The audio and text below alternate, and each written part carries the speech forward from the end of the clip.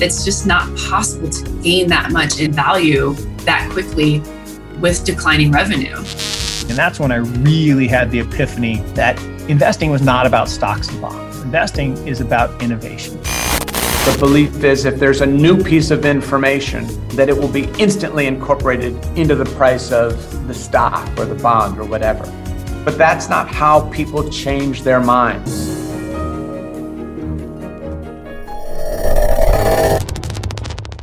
Welcome back. I'm Hayden Brain, and you're listening to Opto Sessions, where we interview the top traders and investors from around the world, uncovering their secrets to success. Today, I welcome back Diego Perilla, Managing Partner and Investment Manager at Quadriga Asset Managers. With 20 years' experience in macro investing, commodities and trading in London, Singapore and New York, Diego has managed teams in world-renowned investment banks, including JP Morgan, Goldman Sachs and Merrill Lynch. Diego is a best-selling author too, publishing The Energy World is Flat in 2015 and The Anti-Bubbles in 2017. We discussed the Fed's latest rate hike and whether a soft landing for the US economy is now out of reach. We also dig into European developments, analysing the recent ECB announcement and whether their new bond buying programme will have the desired effect. Finally, we discuss Chinese divergence, highlighting the property sector's colossal debt, before examining Hong Kong's liquidity crisis. And remember, to receive a roundup of Opto's best content every day, subscribe to our newsletter by clicking the link in the episode description. Enjoy. Welcome back to the show, Diego. It's great to have you on. How are things? It's my pleasure. All good, thank you. A lot of things happening, so quite keen to have a discussion about all these issues. Yeah, definitely. Certainly speaking to you at an interesting time. For anyone listening in, this will publish on Thursday as usual. We're recording this the day after the Fed announced their rate hike. So a lot of the conversation will revolve around interest rates and inflation. And given that is one of the focuses of today's interview, I thought to introduce the topic, I thought you might explain your contention published in the Wall Street Journal last year. I read the article. And it centered around this idea that bubbles are too big to fail. And that's why central banks will struggle to tame inflation by raising rates. So why and how do you think the rules of the game have changed?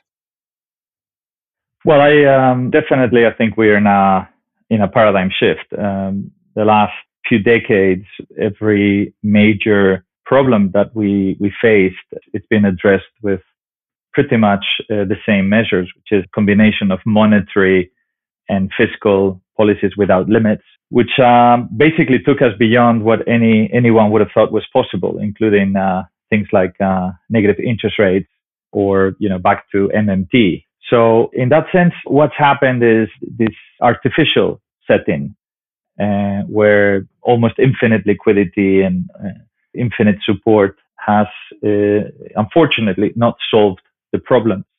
What it's done is a combination of things. It has first delayed the problems. So it's kicked the can down the road, through spending, through debt, effectively intergenerational issue. We are passing the problems to our children and then grandchildren in some ways. The second thing we've done is we've transferred the problem around. And this is how currency wars and trade wars interact.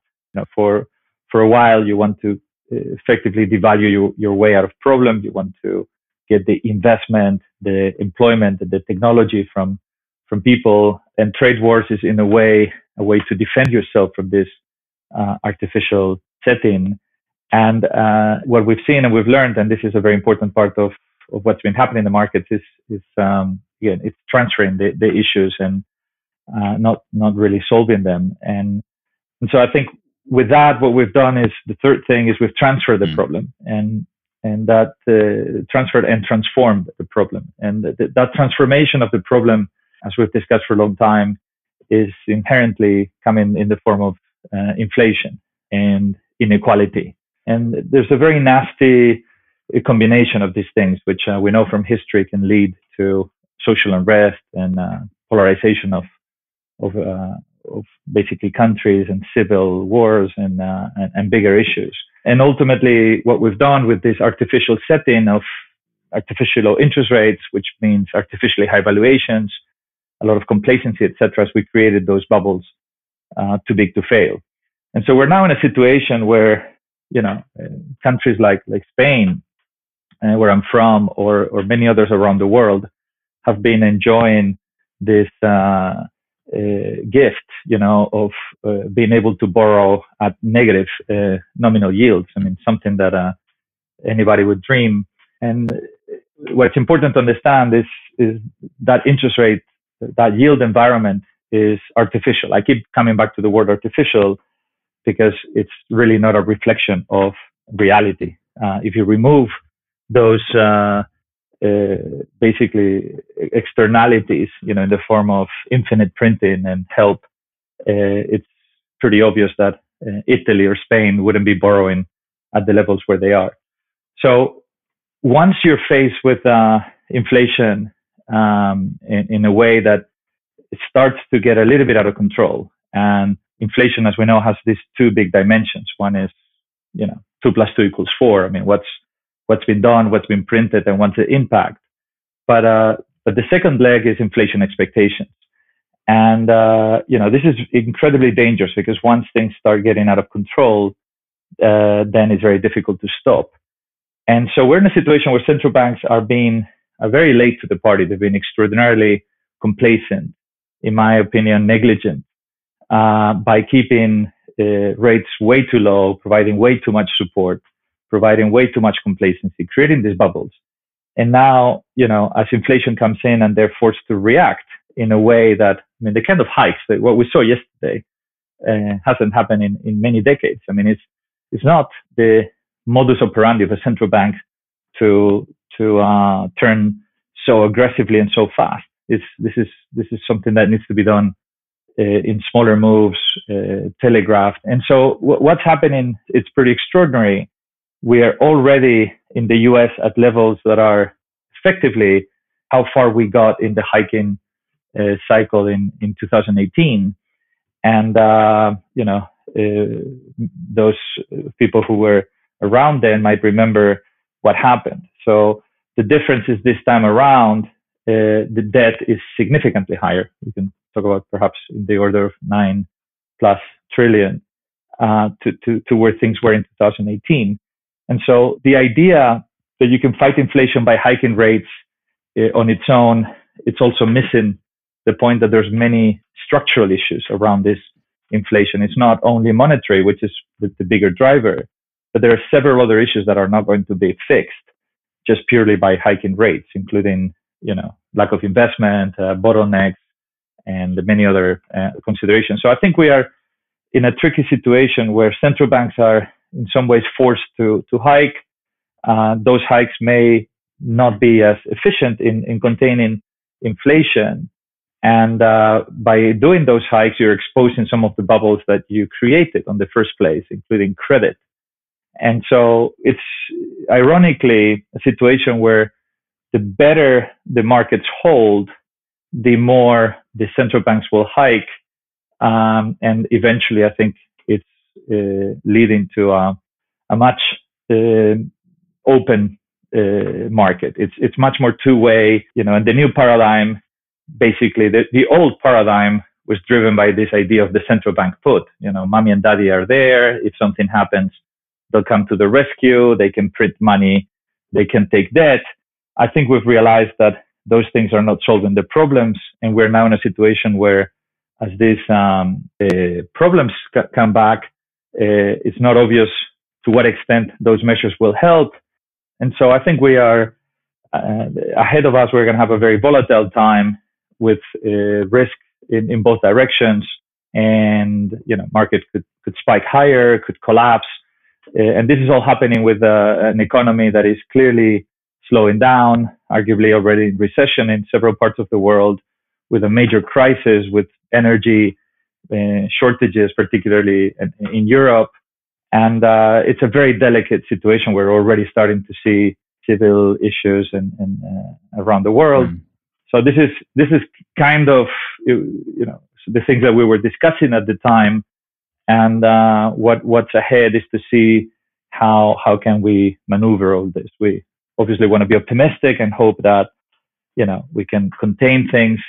But there's a non-negligible risk that this thing went too far, and what we're doing will not be sufficient to control inflation, and may expose the bubbles, which could lead to what, in my view, is the base case ahead, which is stagflation. Yeah. Okay. Because that's where I wanted to get to, kind of what's the most likely outcome of that environment and of that context. People obviously seriously worried about the threat of recession here in the UK, across Europe, and in the US as well. I mean, the UK leadership debate at the moment is centered on the economy. Rishi Sunak's talking about, we can't leave this bill that we've accumulated over the past decade or two and let it be footed by our children or our grandchildren, which you kind of referred to earlier. Is the most likely scenario that there isn't a soft landing possible if we do continue to hike rates in the way that's happening pretty much across the globe at the moment, apart from China, but we'll come on to that. Well, I guess, I think the paradigm shift also, we can express it in a different way, okay? And I use this analogy sometimes, I'd say if investing was a video game, it would have 3 levels. Level 1 is, can you make money in nominal terms? And basically what it means is, Hayden, here's $100, £100, go and make some money and come back with 101, 103, whatever. This is the way we've operated for a while. We've thought about returns in nominal terms, largely because inflation was negligible. I think we are now deep into level 2, which is basically, can you make money in real terms? Which is, okay, Hayden, great. I gave you 100, you gave me 101, but turns out inflation was 10%, and in real terms, I actually lost 9%. We are now in that transition. Okay, some investors are still thinking in nominal terms. Some others, like me, are already thinking in real terms. And the problem with this is it's a completely different setting in terms of behavior. The big losers, in my opinion, in a high inflationary scenario in real terms are obviously cash, fixed income, and credit. If you invest in a bond that you lend 100 euros or 100 pounds and you're going to get back 101 in 10, 20, 30 years, let alone this stupidity of negative interest rates we've witnessed for a while, where your 100 euros will give you back 98, right? But even in the assumption that you're getting some positive nominal return, the reality is, what are those 101 euros going to buy you in 10, 20, 30 years? And in my opinion, is not much at all. So I think this monetary and fiscal abuse will be financed. The party will be financed by people that are short inflation, people that are investing in fixed income and credit and cash. And so I think the other thing that we'll see, and to close this third level of the investment game, is can you make money in real terms after taxes? And I think that's the other dynamic that you will see, in particular, I think with inequality becoming a major issue, wealth taxes. And so that new paradigm of basically sustained high inflation, it's almost regardless of how high nominal rates can go. So the market was in the US in the last few months was running ahead of itself, in my view, just pretending that you could hike to 2, 3, 4, 5%, and the economy will survive. You think about what it means for people's mortgages or governments. It's literally impossible for people to be able to sustain that. And Powell yesterday recognized that by saying that we're currently around what they consider neutral. They know that anything above this will be a meaningful burden given the level of debt. So I think this paradigm of high sustained inflation, which is the base case for me, even in a recession, because it's not just about the demand, it's about the supply of money. I think that scenario of high sustained inflation and nominal rates that are substantially below inflation means that we're going to live in a world of deeply negative real yields and negative rates. And that goes hand in hand with who are the winners and losers. And that's kind of the base case. I'm not even talking about a major crisis. I'm talking about, how we're measuring, how we are building our portfolios, how we're protecting our savings. But as I said earlier, I think it's potentially worse than that, because I think those imbalances, the only way to stop that once this imbalance start to show, for whatever reason, either the hikes or the wars or other issues, will be through more of the same. And why I think what we're seeing now, it's an effort for central banks and governments to try to find the right equilibrium, but I think the damage is already done, and so we'll see. So the base case is a case, in my opinion, of deeply negative real rates. The worst case is this spirals into a bigger crisis that requires more printing and more debt without growth, which gives you this stagflation I was perhaps fearing. And you want to be positive and think about, as you said, some soft landing and some miracle ways in which everything gets sorted out in a happy ending, which is perhaps in my view not so realistic. Those excesses of the last few decades won't be resolved as easily. No, absolutely, completely agree. And you mentioned Powell there, and we can quickly look at his comments from the news conference yesterday. I mean, based on the messaging that they were able to give out yesterday, how likely is it that they'll just go for another 75 basis point increase at their September meeting, or do you think they'll scale it back? I mean, to me, it seems they're not particularly cognizant of the new paradigm that you're describing there, and they do believe they can tame inflation with these rate hikes. So if you kind of had to jump into the mind of Jay Powell at the moment, what do you think the likely outcome is at that September meeting? Well, I think the base case today is more 50. They're trying to play that. Although realistically, one of the things they've done by effectively becoming more data sensitive is there's going to be significantly more volatility. And if you were to see another major print like we saw a couple of weeks ago on the inflation, then 75 or even 1% on the table. So I think if you put it in the central bank's mind, they're totally aware of the problem. They're totally, I think, at least by now, they're totally aware that it's going to be difficult to contain inflation. It's going to be very difficult to keep hiking without any major stress in the markets. And I'm talking more about credit than equities. And I think that dynamic, what they need is time. I mean, what they want to do is, okay, guys, let's just kick the can. Inflation is stubbornly high, and I know that it was another 7%, and rates are at 2%. And if they could do this for a few years, then effectively that dilution of your purchase power is in some ways help resolve the problem, right? And that's kind of the game they've been playing. They've been sort of pretending that inflation, there's no inflation, and even arguing that deflation was the enemy. And this is just a way for fools. I use this analogy in one of my newsletters. It's called the frogs in boiling water. And I think it's quite visual for people to try to understand what's happening on the inflation side. Because I would argue that we're all frogs in this monetary broth that has been boiled at an official temperature of 2% per annum. And 2% per annum temperature increase is slow enough that most frogs won't notice. Yeah. But it's high enough that within 10, 20, 30 years, you're dead. The water, you're boiled to death. And so why would frogs jump? And I would argue frogs would jump for two reasons. One is because they notice a significant increase in the temperature. Like, okay, guys, there's something happening here. Inflation is very high.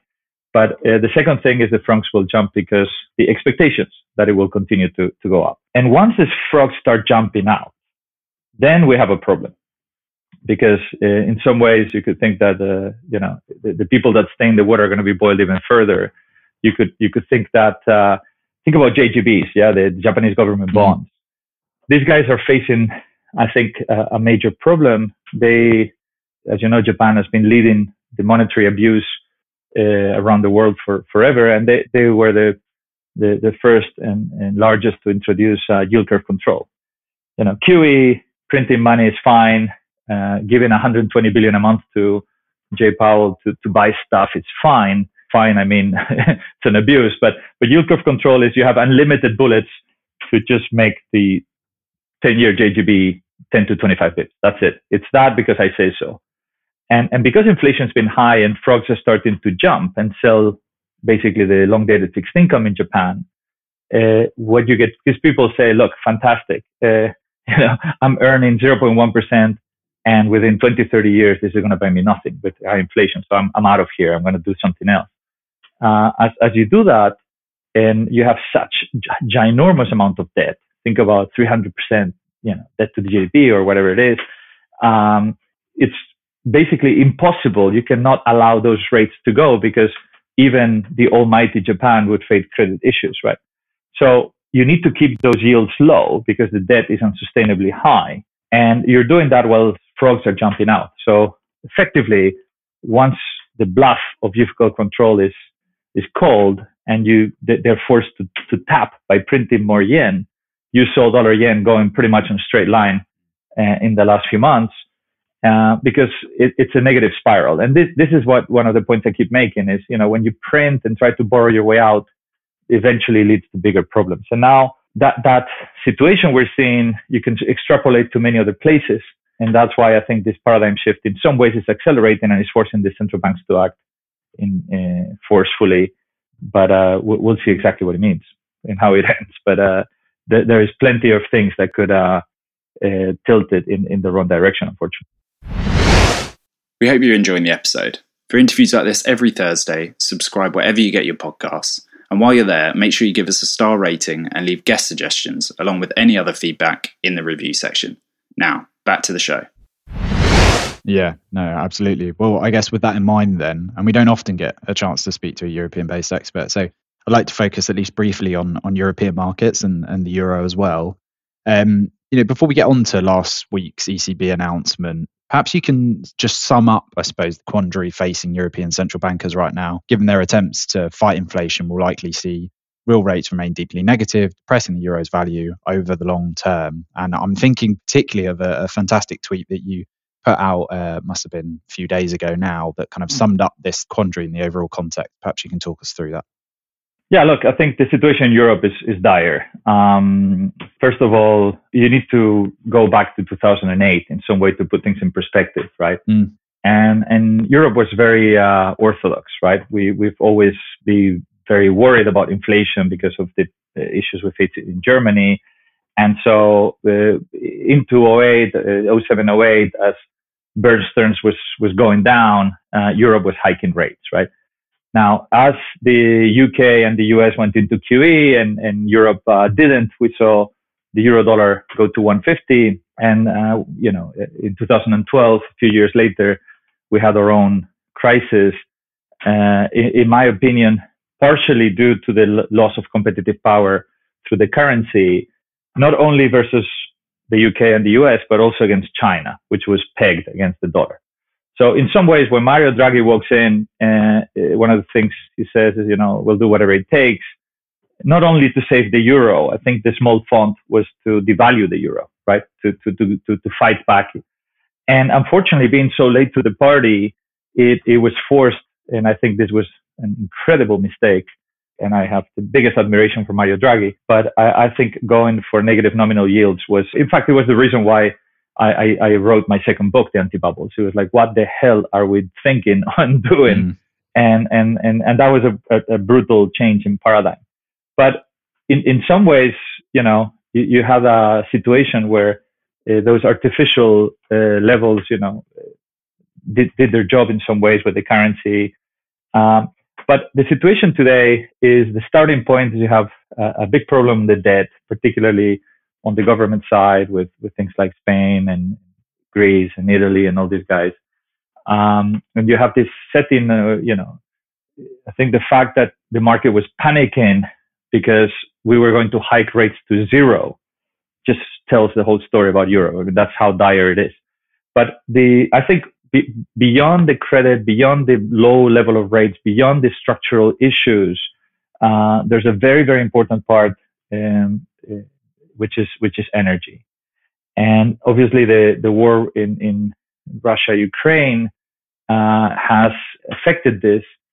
And I think it's a very important case to show some of the dynamics. And as you well know, most people will know that crude oil, it's a global commodity. It's liquid, moves around the world. And to a certain extent, we're all suffering largely equally the higher energy prices if you're a consumer. But there are other parts that are more regional. And in particular, I would focus on natural gas. And natural gas is very important because it's a key driver for industrial production, for electricity, et cetera, et cetera. And if you think about natural gas prices in the US, which have become completely separate from natural gas prices in Europe and Asia, we're talking about nat gas prices in the region of $40 to $50 a barrel of oil equivalent, up from 20, 25 just a few months ago. Still less than half of crude oil, and with European prices in dollar barrel equivalent that are close to 300. So Europe is suffering many multiples on the energy side, not only on the price but also suffering on the volume. So the issues are, we have if it was just a matter of price, then and you can continue to produce, then that would be even somewhat less of an issue. But we're talking about lower volumes, higher prices, and this is something that has been lasting for a while, and that is going to have some impact in many places, particularly in Germany. So in that situation, what do we do, right? And the governments in Europe, and supported by the central banks, they say, well, unfortunately, I cannot print natural gas, but I can print euros to subsidize natural gas. And once again, you would think, oh my God, we solved the problem. Look, let's just print euros and we solved the problem. No, you didn't solve the problem. You delayed the transfer, transformed, and enlarged. Because what happens is, there's a couple of things I need to highlight. One is energy prices, high energy prices effectively destroy demand. If you cap energy prices and consumers are totally inelastic, then think about Saudi Arabia, right? Where once upon a time, electricity, energy was free, and you would have the aircon on and the windows open. Mm. And you do that because it's free, right? Obviously, it's not free, but it was free for you, so you couldn't care less, right? So in that scenario, when you start subsidizing energy prices, you're not really aware of what the real price of natural gas is, because you're just paying the cap. But the government is effectively printing euros to pay that excess, right? And so first problem is you're not destroying the demand. Therefore, prices need to go significantly higher than they would have otherwise done. And secondly, the government is in that process, in this spiral of printing ever more euros and ever more Chinese yuan, for example. And that effectively leads to a weaker euro or weaker yuan, simply because you're being forced to print more. So I think ultimately the situation in Europe is similar to other parts of the world that have abused monetary and fiscal. It's been aggravated by structural issues and divergences and things between the regions. And the war has just been, it continues to be tremendously painful. And I think the energy channel is one where, the US is keeping a competitive advantage versus Europe and Asia. And overall, I think the ultimate degree of freedom of the system when you do all these things is always the currency. Think about Venezuela or China trying to keep their economy afloat by just, subsidizing everything and keeping the perception that you can print and borrow your way out, but eventually, as we know in history, the currency is what goes. So I think Europe is in that situation. Euro at parity or below is consistent with this, and the outlook, unfortunately, with the current setup in the war is not necessarily positive. So the divergence, from a central bank that is hiking aggressively in the US and Europe, which they should be hiking, but they can't. It's another driver. So I just don't see how Europe can hike anywhere near what the Fed is doing, and we will see whether the Fed itself is able to fulfill what's expected or even have to reverse course. Yeah, it's a good point. And I think it probably makes sense to go on to the ECB's current response to the context that you've laid out there. I mean, at last week's meeting, they raised interest rates by higher than signaled 0.5 percentage point, whilst also introducing a new transmission protection instrument, which was their new sort of bond buying program. First of all, can you just explain the TPI to the listeners as well as its intended impact? Well, I mean, at the end of the day, the ECB is driving the car and it's pushing the accelerator and the brake at the same time. It's pushing the brake by hiking rates because this is what is needed in some ways, and the US is giving some room, and that will cool a lot of the markets and expose some of the bubbles. It will obviously make mortgages more expensive. It makes borrowing more expensive. It makes many things. But the danger is, as we said, as you hike rates and you start to remove that accommodation and that support, then things that were artificial, like Italian debt or Spanish debt, if they were to normalize to where they should be, and I'm just speaking on Italy and Spain because they're obviously large and systemic and relevant, but there are plenty of other spots that are equal or worse. And so the fact that you cannot let those basically float to where they should be, it means you need to, in a way, do QE infinity. That's what they've done. They say, look, we are going to hike rates, but we will print whatever it takes to effectively lend it to these guys because we cannot let them go down.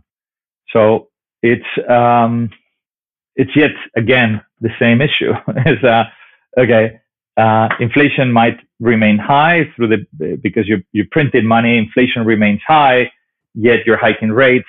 So in nominal terms, you are doing a moderate adjustment.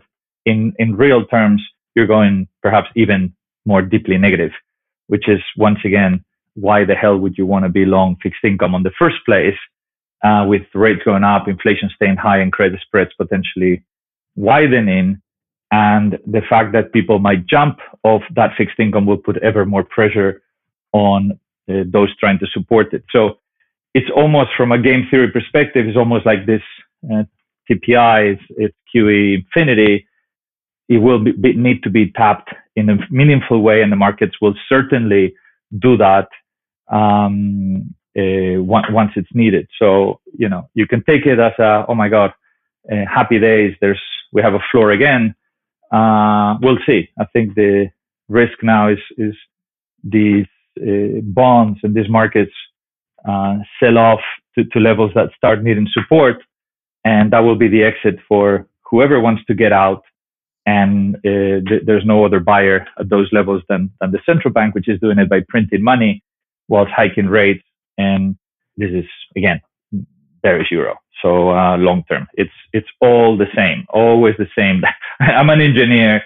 I tend to simplify these things, and it's almost like the machine is always doing the same thing. A problem, and you just do the same. Spend, borrow,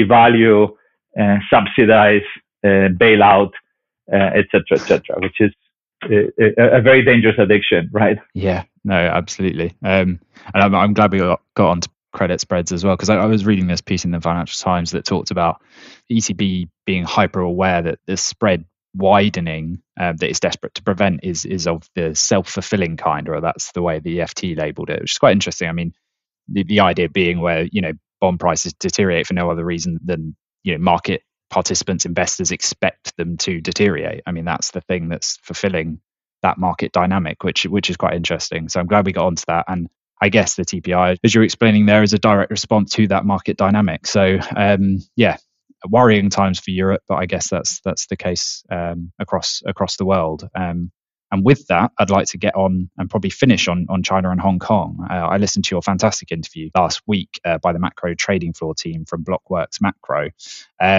So let's finish by trying to get your outlook for this area of the world. For those not following China markets as closely as domestic US markets, how stark is the divergence in the business cycle between China and the West right now? And the rest of the world? Well, I think China is, to put it mildly, one of the largest bubbles in history. And I think the way there's so many things that are lining up, from during that interview, they pointed out demographics, right? And I'm not an expert there and whatever, but you look at the projections over medium long term, and given the one-child policy and many other things, China was not even top 3 in 2 decades or something like that. Significant implosion. But generally speaking, I think China has been an interesting case study, right? Because they have an obsession with control, right? And they do that in so many ways, right? We're going to control the population with one child. We're going to control the exchange rate. We're going to control monetary policy. We're going to control fuel prices. We're going to control people's everything, and Big Brother, whatever. And that sense of control and that central, which looks very, very rigid, very stable. I think we know from physics, when you see an earthquake, the most resistant, skyscrapers in Japan, they behave like rubber. If you are made of concrete, you fall very fast. But we have that model that reminds me a little bit of Spain on the run up to the European crisis. With a lot of money in brick and mortar, the perception that basically keeping the machine with and the bubble in real estate, the bubble in infrastructure, centralized growth that says you need to grow by 8%. And how am I going to do that? Well, I'll build another airport, another roundabout, another set of houses that may not be needed, and this keeps the wheel going through levels of debt and investments that are not necessarily good investments. And you end up with this bubble where the size of the market, as pointed out by Macro Alf, I think around 56 trillion. The Chinese real estate is significantly larger than the entire U.S. stock market and many other big parts. And you see how things are behaving, in terms of the economic model, the growth, these issues that they face, where now apparently people are not paying the mortgages. You have run-ins from banks. You have all these things that it's from the outside they pretend that things are quite stable, quite controlled. But I think the situation and the divergence across all respects, economic growth, monetary policy, fiscal, everything, they're in a situation that it's, in my opinion, much more fragile than it might look.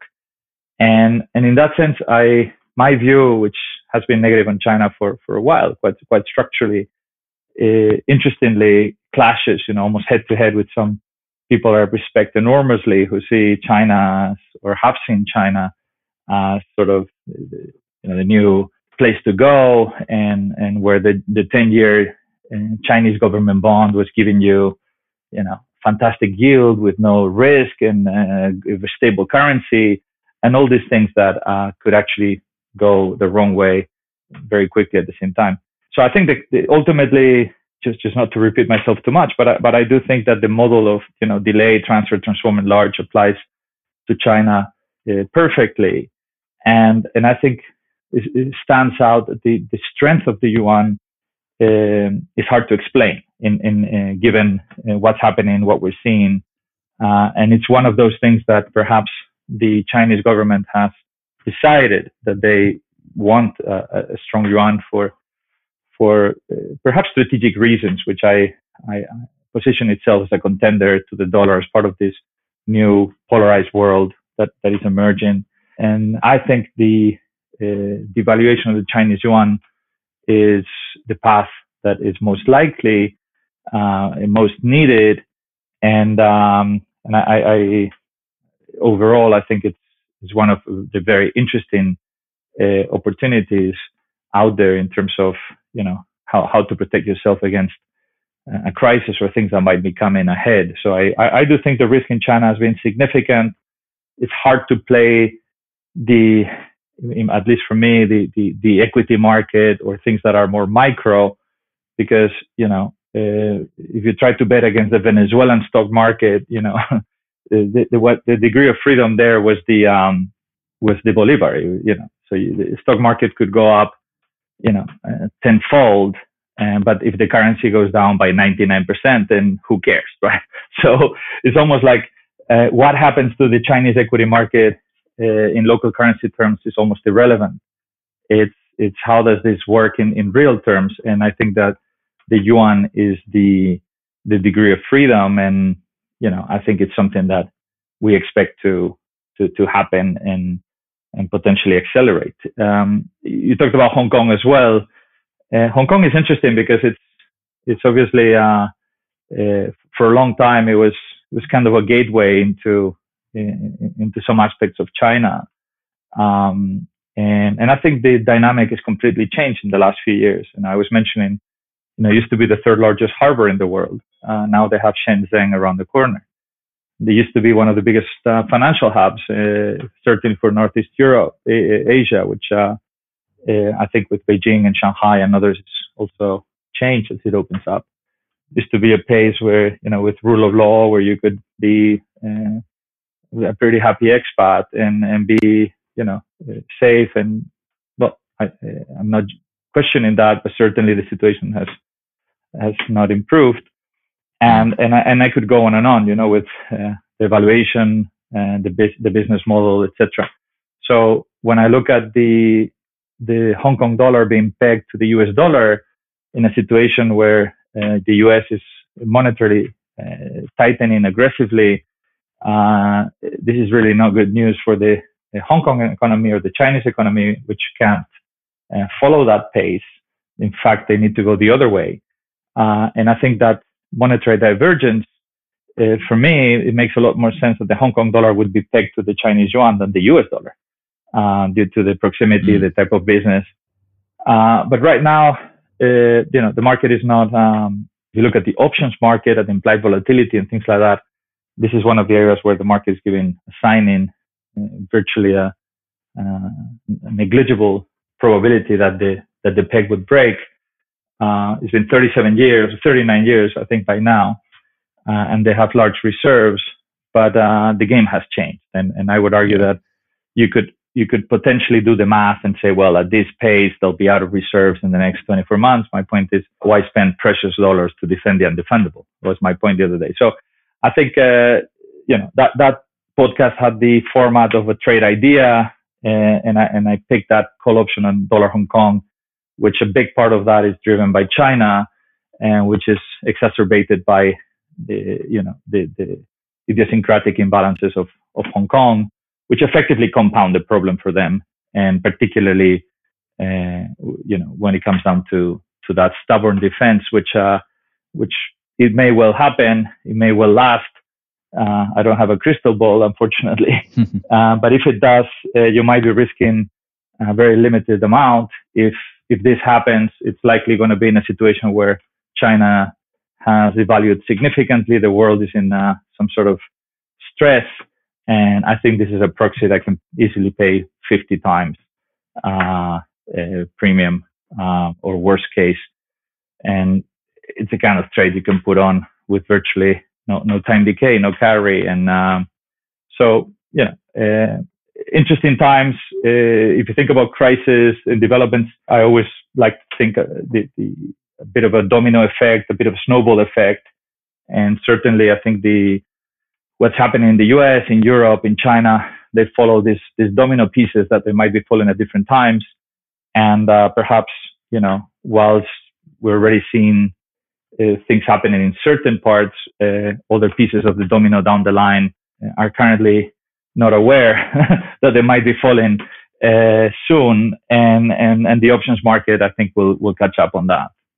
Yeah, absolutely. It's a fantastic summary of what's going on in China and how that's intimately sort of related to what's going on in Hong Kong as well. And I think you mentioned a time horizon of around 24 months as an estimate of when that liquidity in the Hong Kong currency could run out. But Carl Bass, I think, had it, the reserves, the liquidity of the Hong Kong dollar could be depleted by the end of next month. I mean, just maybe flesh out to finish on this section, kind of what the base case and what the worst case is for that liquidity crisis there.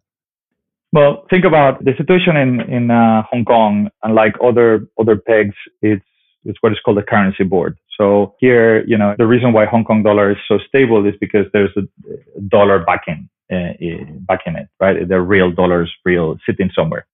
Unlike, others where you say, well, this is the relationship because I said so, right? Obviously, these pegs are asymmetric.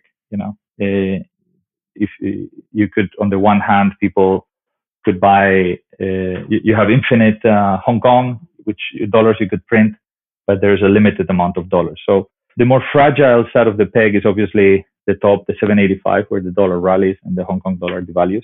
And if you look at the current level of FX reserves, whatever, call it in the region of 450 billion, that's a very, very large number. If you look at the outflows in the last, which have accelerated, we've seen 15 to 20 billion a month recently, and that happened even before we hit the top of the peg. Once you get to the top, to 785, I was mentioning the other day, it's a bit like water trying to boil. I mean, you might stay at 100 degrees, you're applying heat, and that heat is not being transformed into higher temperatures, is being transformed in, changing to gas, and eventually the temperature increases again.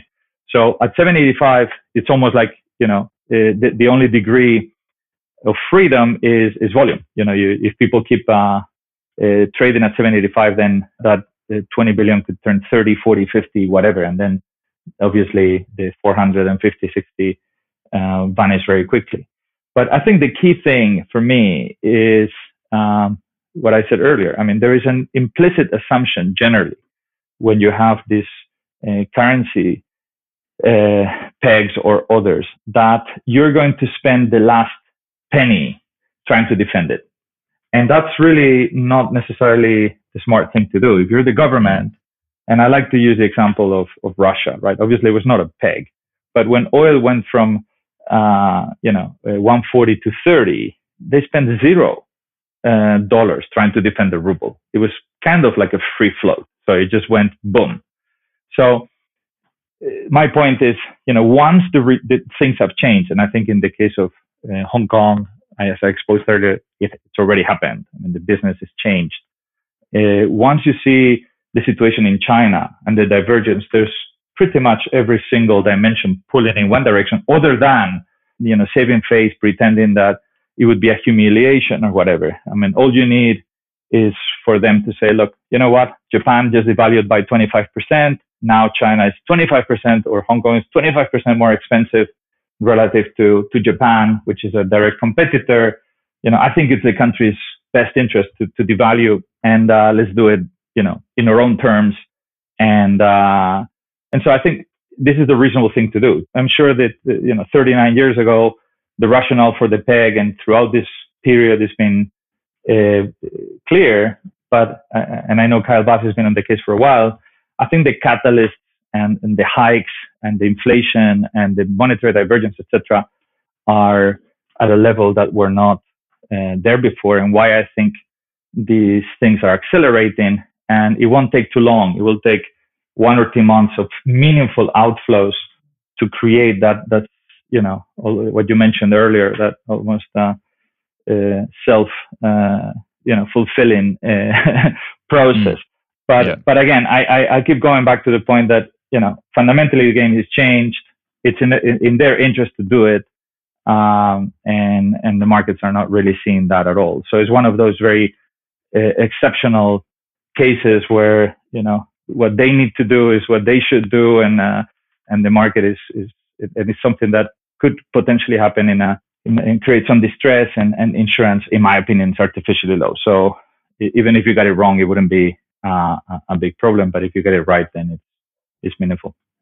Yeah, absolutely. I think that's the key takeaway, isn't it? And that probably concludes what has been a whistle-stop tour around the world to understand the interest rate and inflation environment of each major region. And that just leaves me to say thank you very much for joining me on the show, Diego. It's been a real pleasure. It's been my pleasure. Thank you, Hayden, and everybody. And if anybody wants to discuss further, feel free to follow me on RRL or LinkedIn, or I have a free newsletter called the Anti-Bubble Report, which I expand on many of these issues. So thank you for the opportunity to catch up again, and best of luck to everybody. Thanks, Diego. Bye-bye. Thank you. Ciao. Thanks for listening, everyone. Just a quick note before we sign off. If you're looking for an easily digestible daily update on the markets, this might be of interest. Opto Updates is our short newsletter sent every day during the trading week, giving you a bulleted list of the top 7 stories from the global stock markets. We've done the hard work for you, highlighting relevant opportunities and trends. And in addition, we'll also keep you notified of any new products, stock reports, or webinars from the Opto world. If you're interested, sign up using the link in the show notes. And thanks also to Co-Fruition for consulting on and producing the show. Until next time.